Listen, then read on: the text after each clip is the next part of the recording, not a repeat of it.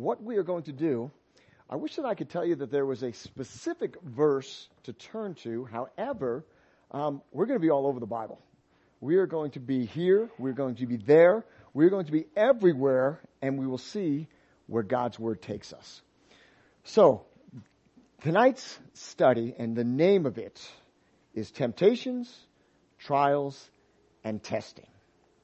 Now, I always find it interesting that when you meet a new Christian, often they feel as though they've given their life to Christ, and then suddenly everything is going to be rosy.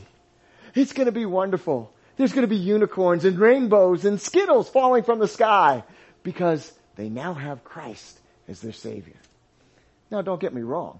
One of the most glorious and beautiful things is accepting Christ into your heart and having Him and having the promise, God's promise of eternity together with Him. However, there are going to be trials and tribulations. It's as simple as that. So it's not going to be everything being rosy, but in fact, the complete opposite. If you turn in your Bibles, we're going to start off with John chapter 16, verse 33. John 16:33.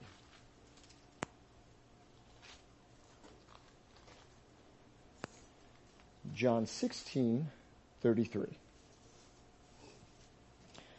And here it is, Jesus is speaking, and it says, "These things I have spoken to you, that in me you may find peace. In the world you will have tribulation, but be of good cheer. I have overcome the world." Now, hold your finger on that place, and then flip back to Matthew 24:9. And in Matthew 24:9, here once again, Jesus is speaking, and He says, "Then they will deliver you up to tribulation and kill you, and you will be hated by all nations for my name's sake." So, are you hearing it? Doesn't it sound rosy? Let's take one more look. 1 Peter 4, chapter 4, verses 12 and 13. 1 Peter chapter 4, 12 and 13. It says, "Beloved, do not think it strange concerning the fiery trials, which is to try you, as though some strange thing has happened to you, but rejoice to the extent that you partake of Christ's suffering, that when His glory is revealed, you may also be glad with exceeding joy." Now, that if you think about it, that's kind of sounds completely opposite, doesn't it? Right? Hey, here it is. Don't think it's strange. There's going to be fiery trials. Oh, they're going to partake. There's going to be sufferings, all of that good stuff. But rejoice, right? Now, let me ask you this.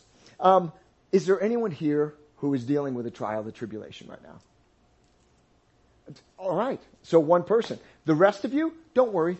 You will. Why? Because God's Word says so. Remember in John 16:33, it says, it does not say, in the world you might have tribulation, but it says that you will. So tonight what we're going to do is, as we're looking at trials, tribulations, and testing, we're going to see successes, we're going to see failures, we're going to take a look and see what we are tested with and how to combat that. Would you pray with me? Dear precious Heavenly Father, Lord, we just come before you now. And Lord, here it is. Your Word says that we will be tested. So Lord, if we're not going through a trial right now, one is probably just around the corner. But Lord, I just pray that as we delve into your Word, Lord, as we read through your mighty words, that you would just speak amazingly to us, that you would go ahead and show us your ways, Lord, and pray that you would keep us in those ways, that you would show us how to combat when the trials and tribulations come, how we can be long-suffering, how we can be more like you. God, we just thank you so very much. So, Lord, I just pray that if there's anything of man, that you would just make it fall on deaf ears. But, Lord, if it is truly of you, I pray that you would etch it upon our hearts. Know how much we love you, how much we thank you. And it's in Jesus' precious name that we pray. Amen. Amen. All right. So, when we first look at temptations, I think that it's important to do two things. First, we need to go ahead and define it. And second, what is it that we are going to be tempted with? So, as we look at the definition of temptation, what we're going to do is we're going to use the word that's most frequently used in the Bible, the Greek word peirazo. And it's Greek for temptation, and it means more oftenly, or better accurately translated, means to try or to make proof of, or testing instead of temptation. Now, to expand on that definition just a little bit, to try whether a thing can be done, or to try to make trial of, test for the purposes of ascertaining their quality, or what a person thinks or how he will behave. Okay? So if we break this down a little bit and we just think about, well, what a person thinks. Okay, well, here it is. We've all taken tests in school, and the teacher hands out the tests, and we go ahead and we put down the answers. Well, what is it that we're conveying to the teacher? We're conveying what it is that we think. Right or wrong, we're going ahead and putting down those answers, right? It is a test. And I really like how it says how we will behave. Because, a lot of times we get placed into situations, and we're not exactly sure what our outcome is going to be. I'd love to tell you that here it is. If a gunman came through the door right now, the first thing that I would do is I would reach down, grab my .40, and I would be heading straight for him. But you know what? Until such a time as I'm tested, we won't really know, will we? Now, I assure you, if a gunman comes through the door, I'm grabbing my .40 and going at him full bore, okay? Truly placing others before self, all right? So rest in that. That's right. And the way that this church packs, exactly, Kevin, there'll be about 4 of us, okay? Now, sometimes our trials are spiritual, and we can literally feel the oppression of the enemy just weighing down on us. And it's when Paul says in Ephesians 6:12, he says, "For we do not wrestle against flesh and blood, but against principalities, against powers, against the rulers of darkness of this age, against spiritual hosts of wickedness in the heavenly places." And, a lot of times it's funny because we're being attacked and we don't even realize that we're going through it. Have you ever been there where here it is, you just, a friend of yours says something and it just sets you off and you're just like, oh, you're such a jerk. Why did you say that? Why would you say that? What are you thinking? And it just automatically, there's this heated debate, and it was something over like, hey, do you want to have Waba Grill again for lunch? See, and spiritual attacks can be like that. It's that little whisper in your ear, and something as simple as that can set you off. But that's those spiritual attacks, right? And again, it's always best when we recognize it, okay? My wife and I, we've been married for almost 25 years now. And one of the beauties of being married and being so close to each other, having that intimate relationship, is here it is.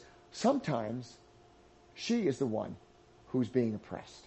She's the one who's under attack. And maybe it was little things that all happened and built up throughout the day.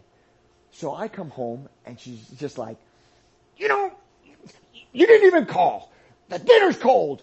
How many times, and sometimes I immediately respond, of the flesh, and I'm just like, oh, wait a second. Hey, I worked hard all day, woman.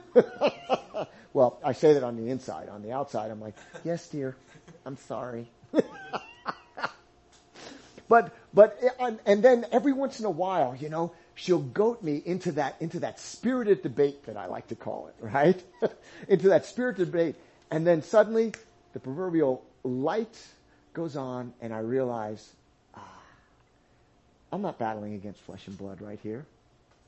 And I kind of calm down a little bit and I get her to calm down. And it's funny too. And one of the ways that I just know instantly that it's a spiritual battle is I'll say, you know what, honey? We need to pray. And she said, I don't want to pray. Bingo! Spiritual battle. Okay? But again, so sometimes it's spiritual trials that we're going through. Okay? Sometimes it's physical trials that we're going to. Do you remember when Paul talks about his thorn in the flesh? Right? Turn in your Bibles to 2 Corinthians chapter 12. And we're going to start off with verse 7. 2 Corinthians chapter 12, verse 7. And it says, and lest I should exalt above measure by the abundance of the revelations, a thorn in the flesh was given to me, a messenger of Satan to buffet at me, lest I be exalted above measure. Verse 8, concerning this thing, I pleaded with the Lord 3 times that it might depart from me. And he said to me, my grace is sufficient for you. My strength is made perfect in weakness. Therefore, most gladly, I would rather boast in my infirmities, that the power of Christ might rest upon me. Therefore, I take pleasure in infirmities, in reproaches, in needs, in persecutions, in distresses, for Christ's sake. For when I am weak, then I am strong. Now, you see, here it is. Some people believe that when Paul is talking about that flesh thorn in the flesh, it's a physical type of thing. So, in other words, often when Paul went into towns to preach the gospel, he wasn't necessarily greeted with a red carpet. As a matter of fact, usually he got the snot beat out of him, There was the attempts to kill him, one time even having to be lowered outside of the city walls in a basket in order to escape being killed, okay? So a lot of people believe that thorn in the side was just because of the constant beatings and abuses that he took, suffering for our Lord. So they believe that it could have been one of those, that he was the thorn in the side and he was asking God to heal him. However, notice what it says here. After it says, the thorn in the side was given to me, a messenger of Satan to buffet me. So then maybe it wasn't just physical, but maybe it was spiritual also. He was literally being oppressed by Satan's demons, okay? Trying to mess him up every opportunity that he could, okay? And if you think about it as, the majority of the Bible that he wrote in the New Testament, I think Satan would have wanted to thwart as much as possible of his good works that he was doing for the Lord. Amen? Yeah. So, again, rejoice that your foot got broken playing soccer, or that it was hurt over in El Salvador, okay? And boast in your infirmities, Michael. Now, but that's another excellent example. Here it is. How long was it before you were up and walking, Michael? A day, okay? Here it is. It's black and blue. It's completely swollen, right? We're doing missions work over in El Salvador, and within a day, he's up, he's walking on it, doing the Lord's work once again. And that was a beautiful thing. That was a beautiful thing. God answered that. God answered that call and said, I've got more work for you to do, Michael. It's as simple as that, right? So we rejoice in those infirmities. Now, Paul said that we do not wrestle against flesh and blood. Well then, what is it that Satan uses as his weapon? Sin. He uses sin. Now, the interesting thing is he really only has 3 plays in his playbook. That's it. And we're gonna touch on that in just a little bit. It's from 1 John 2:16. However, okay, have you ever heard of the 7 deadly sins? Right? First off, very Catholic. Okay, 7 deadly sins. And it's something. Basically, the 7 deadly sins are pride, greed, lust, envy, gluttony, wrath, and sloth. Okay, and you see things like this were perpetuated. For example, there was a book called Dante's Inferno, and in it, it talked about the different levels of hell, and each layer was the souls were burning there based off of their sins, and it had 7 layers to it. Okay, but actually, I wouldn't say 7 deadly sins, but more like 17. If you would now turn with me to Galatians chapter 5. Galatians chapter 5. verses 16, and we're going to start there.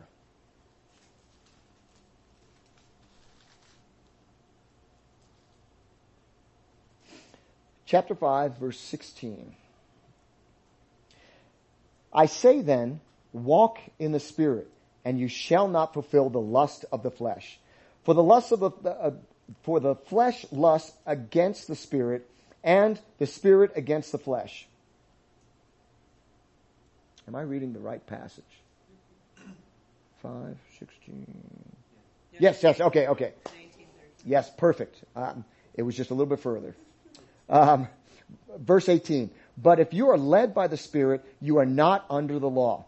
Now, the works of the flesh are evident, which are adultery, fornication, uncleanness, lewdness, idolatry, sorcery, hatred, contention, jealousy, outbursts of wrath, selfish ambitions, dissensions, heresies, envy, murders, drunkenness, revelries, and the like, which I tell you beforehand, just as I told you in times past, that those who practice such things will not inherit the kingdom of God. But, the fruit of the Spirit is love, joy, peace, long-suffering, kindness, goodness, faithfulness, gentleness, self-control. Against such there is no law. So, when we break it down, it's not 7 deadly sins, but 17. And as Paul is going through each of these, right, he starts off with adultery, okay? Then fornication, then uncleanness. Now, uncleanness, what does that mean? So if you haven't taken a shower or a bath in the past week, then you're not going to heaven? Is that what he's talking about here? No, okay? He's talking about unclean thoughts, impure thoughts, or evil thoughts, or things that will come out of our mouth, vulgarities, okay? That's uncleanliness, okay? Then he goes on about lewdness. And it's not the lewdness that we have in, if we think about like today's society, but lewdness more meant villainy or wickedness, okay? Then idolatry. And, obviously, back in that time, right, what was idolatry? Idolatry was literally, these little figures that people would pray to and think that these small g gods were going to go ahead and like Tanner was talking about on last night, and bring the rain or, give them a child or any of those kind of things or the god of mammon, of money and everything. And there was that kind of idolatry. However, today, we very much have our own idolatry, don't we? Yeah, everything from the cars that we drive, the houses that we own. And not that these are bad things in themselves, but if you're out there at 5 o'clock in the morning washing your car, shining it, and everything, yeah, you might be borderline making that car just a little bit more of an idol, okay? Sorcery, and I love this, sorcery, yes, okay? So, that means Gandalf will never go to heaven, right? No, it's not talking about wandering wizards, okay? But instead, what sorcery is, it's where we get the word pharmakia, okay? Which, does that sound familiar at all? Pharmacy, so drugs. Yeah, that's what it's talking about here, okay? So, the practicing or continued use of drugs, okay? Hatred, contention, okay? And contention. So in other words, striving against opposition, being quarrelsome, constantly disputing. My 6-year-old has reached that age to where here it is, she's starting to get very wise within herself. And she'll say, okay, Connie, it's time for bed. Well, it's not really time for bed. I could stay up a little bit later if I wanted to. No. It's time for bed. But that's what it is, okay? It's that contentious nature that she's exercising now. And it has to be put into place. Sometimes with the squat. Other times more just, no, a very stern voice, and I think it's time to go right now. Usually that's all it takes. But there are those with that contentious nature, okay? Jealousies, outbursts of wrath. Now, Fortunately, I've never had to deal with this sin, okay? Wait a second. Didn't I just talk about Michelle and I getting into spirited debates? All right. I digress. Selfish ambitions. Dissensions, okay? So dissension. So in other words, disagreements or differences of opinions. Interesting. Because I heard it once said, opinions are like armpits. Everybody has them and they all stink. So we don't constantly want to be dissentious, okay? Heresies or rejecting a belief, opposition, especially established views or primarily when it comes to dogma, okay? Or God's word, okay? Envy, murders, okay? Drunkenness, revelries or rioting or boisterous and intemperance. Now, has anybody in this room had to deal with any of those sins? Okay, a bunch of head nods, except for one saint in the back who's never dealt with any of those sins, right? Yeah. Revelries, riotous or boisterous. You know, there was one time when I was very much involved right in the middle of a riot, and not the good kind either, okay? However, I was stationed up in Fort Lewis, and with that, there was a detachment of British soldiers that were there. And one night we were in the NCO club, and my partner says to me, he says, you got my back? So I'm like, yeah, I got you. So I'm thinking maybe, somebody's giving him a hard time or mad dogging him or something like that. So I'm like, yeah, I got your back, right? He stands up and he yells at the top of his lungs, "The Queen's a fag!" Every Brit in the place stands up, okay? You don't insult the Queen. It's as simple as that, okay? Needless to say, I made a beeline straight for the door, throwing chairs, trying just to make it through. I'm getting punches and everything like that. And I was like, if you ever do that to me again, I'll kill you. Don't worry about the Brits that are chasing us, right? But yeah, you might say that my partner had a little bit of a revelrous nature. So here it is. We have all of these things, and these are the sins. These are the things that Satan goes ahead and uses against us. These are the things that he'll whip up, that he'll stir inside of each of us. Now, a little bit earlier, I said that basically Satan only has 3 plays in his playbook, right? So, let's see what those 3 plays are, okay? Turn with me to 1 John 2:16. 1 John 2:16.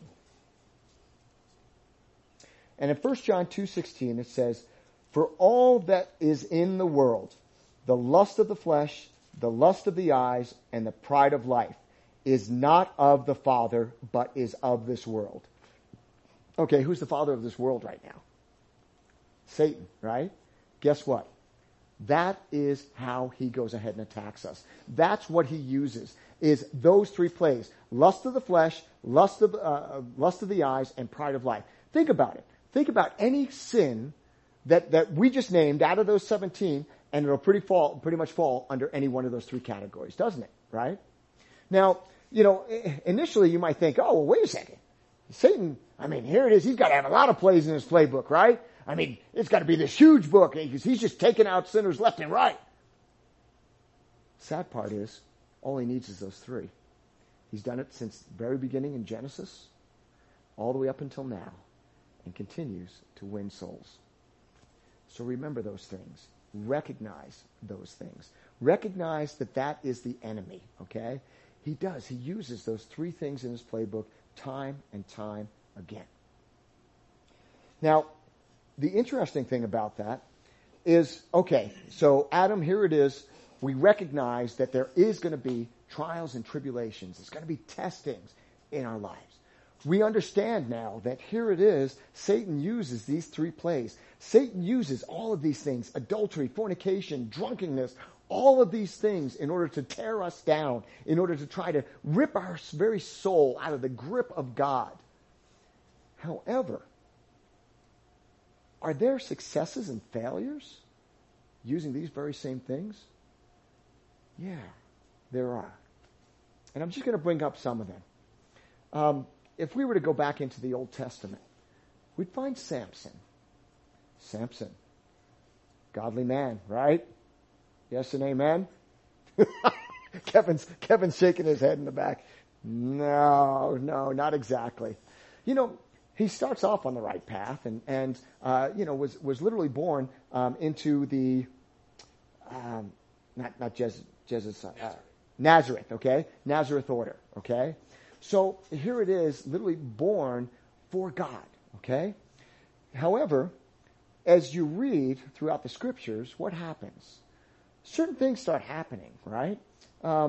If you remember, here it was, he comes across a carcass, okay? Nazarenes weren't supposed to be around any dead things. And he finds honey that's within there. Not supposed to have the honey either, okay? And what does he do? He eats of it, right? So along the way, Samson keeps making these little mistakes, okay? He ends up marrying who? Delilah. Yes, okay? Exactly, right? Ends up marrying Delilah. Should he have married Delilah? No. You see? Even his choice in women, he kind of messes up. And then what happens, right? Delilah gets tempted, right? She wants a little bit of lust of the eyes. She gets given a little bit of cash on the side. And next thing you know, here it is. She's trying to figure out Samson's strength, okay? Wants to go ahead and get overcome. Now, first off, without going through the whole story and everything like that, I think after the second or third time of men rushing in, trying to take out Samson right after you told your wife, hey, yeah, this is where my strength lies, okay? I think in police work, that's what we call a clue, okay? And unfortunately, Samson didn't have a clue. And what ends up happening ultimately, right, his hair gets cut off, he loses his strength, and he gets captured. His eyes get taken out and everything, right? Not necessarily a huge success, is it? Now, does God give him back his strength? Yeah, he does, okay? When here it is, he relinquishes himself, he gives everything, he's, just, hey, Lord, I give it all back to you. His hair grows, God gives him back his strength, and he's able to take out a bunch of the Philistines, just like that. So that was kind of a failure. Now, let's look at a success, okay? David, a man after God's own heart, okay? There is a success story. Constantly. He fought many battles. He fought tens of thousands fell, at his sword. There was a success story. And he goes ahead and God brings him Bathsheba, and it was a perfect union, a marriage made in heaven. Wait a second. No? No, what happens, right? Here it is, hot summer night. David's up on the rooftop. However, where should David have been? Yes, he should have been fighting with his men. The scripture starts off with that, saying this was a time of battle, okay? It was a time that he should have been leading his men, leading them courageously. And instead, he was home. He was relaxing, okay? Letting his generals do all the work. And what ends up happening? He sees this beautiful woman bathing on the rooftop, okay? So again, he averts his eyes, goes downstairs and said, I shall never think of her again. No. No, instead, right? Here it is, finds out who she is, they end up sleeping together. Oh, she's married. Oops. She gets pregnant. Double oops, okay? Hey, I got a great idea. I'll go ahead and bring her husband home. I'll go ahead, hey, you know what? Take your time. But what happens? He's a righteous man. He doesn't go ahead and lies with her. Instead, sleeps on the doorstep. Okay. That sin didn't work. Let me try another. Right? Ends up getting him killed in battle. Okay? And ultimately, his sin is found out. And, not exactly a glowing success story there. Okay? Went through the trials, failed. Samson went through the trials, failed. Is there any hope? Is there anybody that we can look to in order to go ahead and see a success story? What do you think? If there's one person we can look to, who can we look to? Jesus! Yes, and amen. Yes, all right. So, if you'll turn in your Bibles to Matthew chapter 4,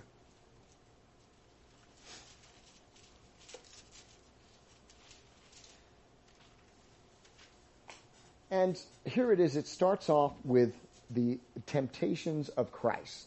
That's probably the header in your Bible, or Satan tempts Jesus. It's always interesting because, again, when you think about it, can God really be tempted?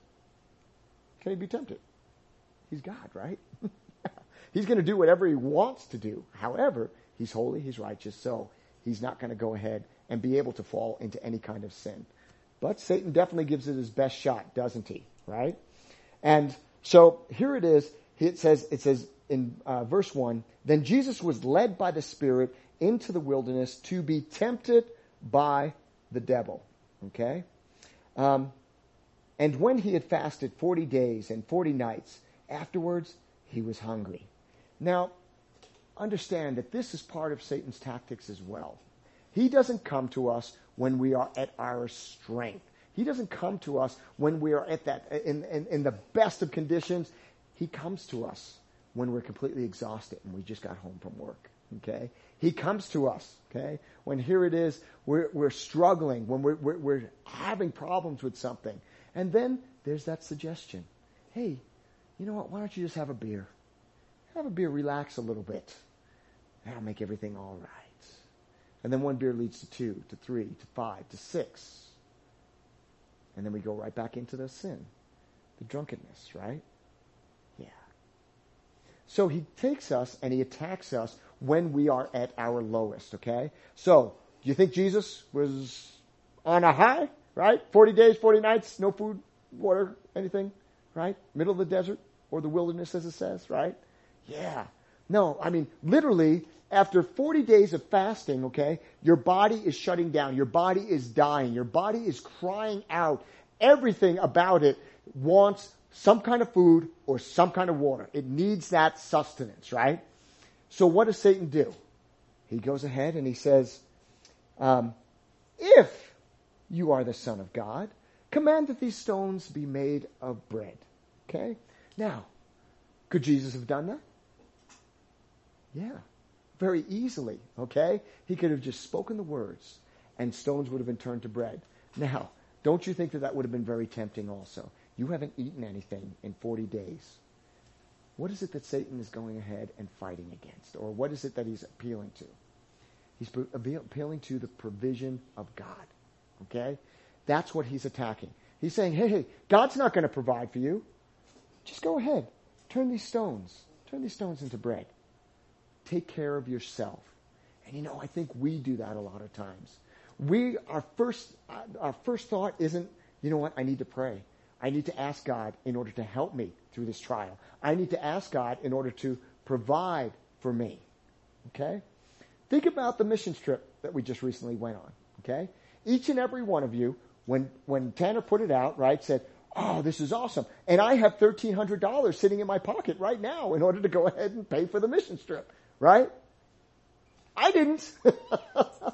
But God is good, he is faithful, and he provided. And that is so awesome that we can go ahead and we have a great provider like that. And when those trials come, those testing come, because I signed up for the El Salvador trip. I had no clue where I was going to get this extra $1,300. Okay? And yet God is faithful and he provided. That's so awesome. That's so awesome. So, Satan says, turn these stones, okay, into bread. And so Jesus goes ahead and says, oh, okay. Now, what does he say? He says, it is written, man shall not live by bread alone, but by every word that proceeds from the mouth of God. How did he combat Satan? With Scripture. That's a piece of Scripture from Deuteronomy, okay? He combats Satan with Scripture. And I love that. I love that. Man cannot live by bread alone, right? But by every word that proceeds from the mouth of God. Now, I used to have a friend that he had a poster on his wall. And it said on the top of it, man cannot live by bread alone. And it had a giant picture of a beer mug. Evil days before we were walking with Christ, right? Yeah, okay. I don't think that's exactly what Jesus was talking about here. Okay. So then what happens next? The devil took him up into the holy city and put him on the pinnacle of the temple. And he said to him, if you are the Son of God, throw yourself down. For it is written, he shall give his angels charge over you, and in their hands they shall bear you up, lest you dash your foot against the stone. Now, this is something that should scare the living bejesus out of each and every one of us, okay? Satan knows Scripture, doesn't he? Yeah. And he will use that against you. You know, how many times have we taken Scripture out of context? You know, and so many people will do that. Oh, well, I really like this section. Not so much this section over here, right? You know, I mean, so if we were to do something like that, hey, you know what? In Ecclesiastes, it says there's a time for peace, there's a time for war, there's a time to kill. There's a time to kill! Sweet! Let me get my 40 back out! Well, I'm a police officer anyway, and that's what the media says I do anyway, right? I just randomly walk up to cars and shoot people. Yeah. So it's okay. It's okay. Hey, just going by Scripture, time to kill. Right? Yeah, but we can't take things out of context, and that's exactly what Satan is doing here when he's tempting Christ, right? He's going ahead and he's saying, hey, angels are going to get charge over you. And Jesus goes ahead and he fires back with his .40 caliber. Now, how does Jesus combat him? With Scripture. Again, right? And he says, it is written, again, you shall not tempt the Lord your God. So then the devil took him up on an exceedingly high mountain, and he showed him all the kingdoms of the world and their glory. And he said to him, all these things will I give to you if you will fall down and worship me. Now, let's think about this for a minute. Here it is. He lays out all the kingdoms of the world. He says these all can be yours. You don't have to go to the cross. You don't have to be whipped. You don't have to be beaten. You don't have to be nailed. You don't have to die a painful death. But instead, all you have to do is bow down and worship me. I don't know. I'm thinking my flesh cries out, I don't want to be whipped. I don't want to be beaten. I don't want all of the people that I love to turn on me, to spit on me, to throw things at me, to mock me. I think that's a huge temptation, a huge test. But remember, what did we say that a test was? To go ahead and to see how we're going to act, how we're going to react to a certain situation, right? Yeah. And how does Jesus react? He says, away with you, Satan. For it is written, you shall worship the Lord your God, and him alone only shall you serve. Then the devil left him, and behold, angels came and ministered to him. You see, here it was, Satan was focusing on God's provision. He was focusing on his protection. He was focusing on his promise, okay? On all of those things, trying to tear each and every one of those down as he tested Jesus. But is this a successful story? Yeah, it is, isn't it? Because not only did he win the spiritual battle against Satan, he won the physical battle too, didn't he? And angels came and ministered to him. And you know what they gave him? Angel food cake. Isn't that what you'd want? That's what I'd want from an angel, right? And once again, God comes through, right? He provides. He gave him the protection. But what we can really glean from this part of the passage here is how we go about combating the trials, the temptations, and all of the testing that we get, whether it's spiritual, whether it's physical, all of those things. How do we combat it? Just like Jesus did. We combat it with Scripture. And you know, sometimes it is just a matter of being in His Word. So in other words, waking up first thing in the morning or throughout your day, having that devotion where you're in God's Word and you're keeping that close to your heart, right? Sometimes it's actually a literal thing where here it is, somebody says, hey, do you want to come party with us tonight? This is kegger that's going on, right? And you just say, hey, you know what? Drunkenness, hey, I want to inherit the kingdom. So actually quoting scripture, just like Jesus did, in order to combat those attacks that come against us. And sometimes it's just keeping that scripture etched upon our heart, knowing that here it is in the world, we're going to have those trials, those temptations, and keeping Christ as close to us as possible. We're going to start kind of wrapping things up here. And in Zechariah 4:6, it says, not by might, nor by power, but by my Spirit, saith the Lord of hosts. You see, if we're in His Word, if we're praying, if we're keeping His Spirit alive inside of each and every one of us, then you know what? That is one of the things that's going to protect us. Because we are going to be ready. We're going to have that full armor, spiritual armor of God on. And we're ready. Not by what Adam does, not by what Michael does, okay, in our physical sense, but in that spiritual sense, what God is going to do in order to go ahead and protect us. And, sometimes if we just listen to the Spirit, He's going to lead us. He's going to lead us away from those temptations. Remember, here it was Paul wanted to go and minister, and yet the Holy Spirit restrained him, would not allow him to go. And I believe it was Phrygia, probably completely butchering it, but wouldn't allow him. But yet also, just as it says here, when we read in Matthew 4, right, the Spirit led him into the wilderness. You see, sometimes we're going to be tested. Sometimes we're going to be tried.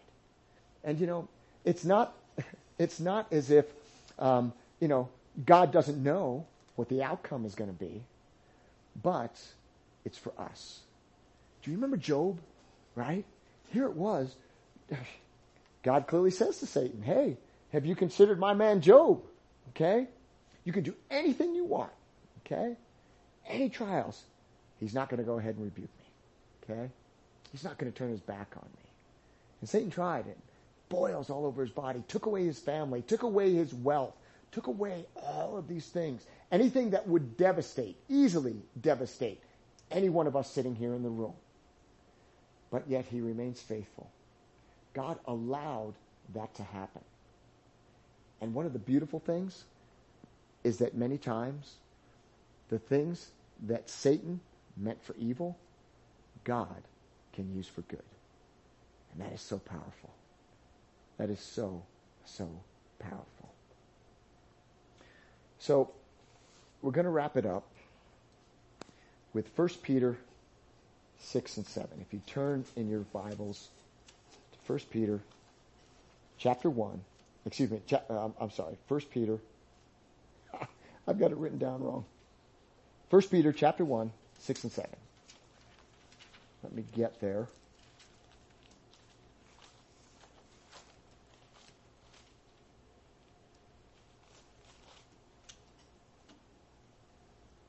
Yes. Okay. So, verse 6. In this you greatly rejoice, though now for a little while, if need be, you have been grieved by various trials. The genuineness of your faith, being more precious than gold that perishes, though it is tested by fire, may be found to praise, honor, and glory at the revelation of Jesus Christ, whom having not seen, you love. That is so powerful. Because when I read that, you know what it tells me? Number one, it tells me that we're going to go through the fire. It tells me that we're going to be tested, that there is going to be those trials. Okay? Also, it says it's going to test the genuineness of our faith. You've probably heard it before, but if you would allow me just to reiterate it, and we'll wrap up with this.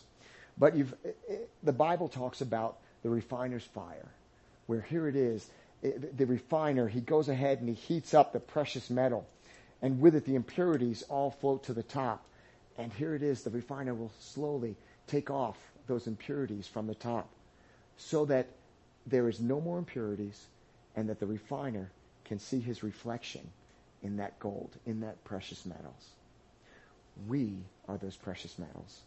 We are those things that are being refined. those sins being scraped off of the top, so that eventually it's Christ that shines within each and every one of us. And he's seeing his own reflection in all of us. See, we're going to be tested. We're going to be tried. But to the praise, the glory, and the honor of Jesus Christ, whom having not seen, we love. And he loves us. Amen? Amen. Let's pray. Dear Lord, how can we ever thank you enough?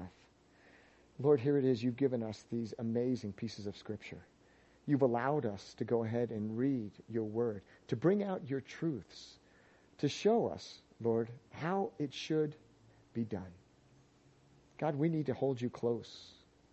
Lord, even in Proverbs it says that you can't hold coals against your chest and not be burnt. Lord, we want to hold you close to our chest so that we can go ahead and have that intimacy, that closer relationship with you, God, each and every day, so that we are ready, so that we are prepared, so that when, not if, but when those trials come, we are prepared.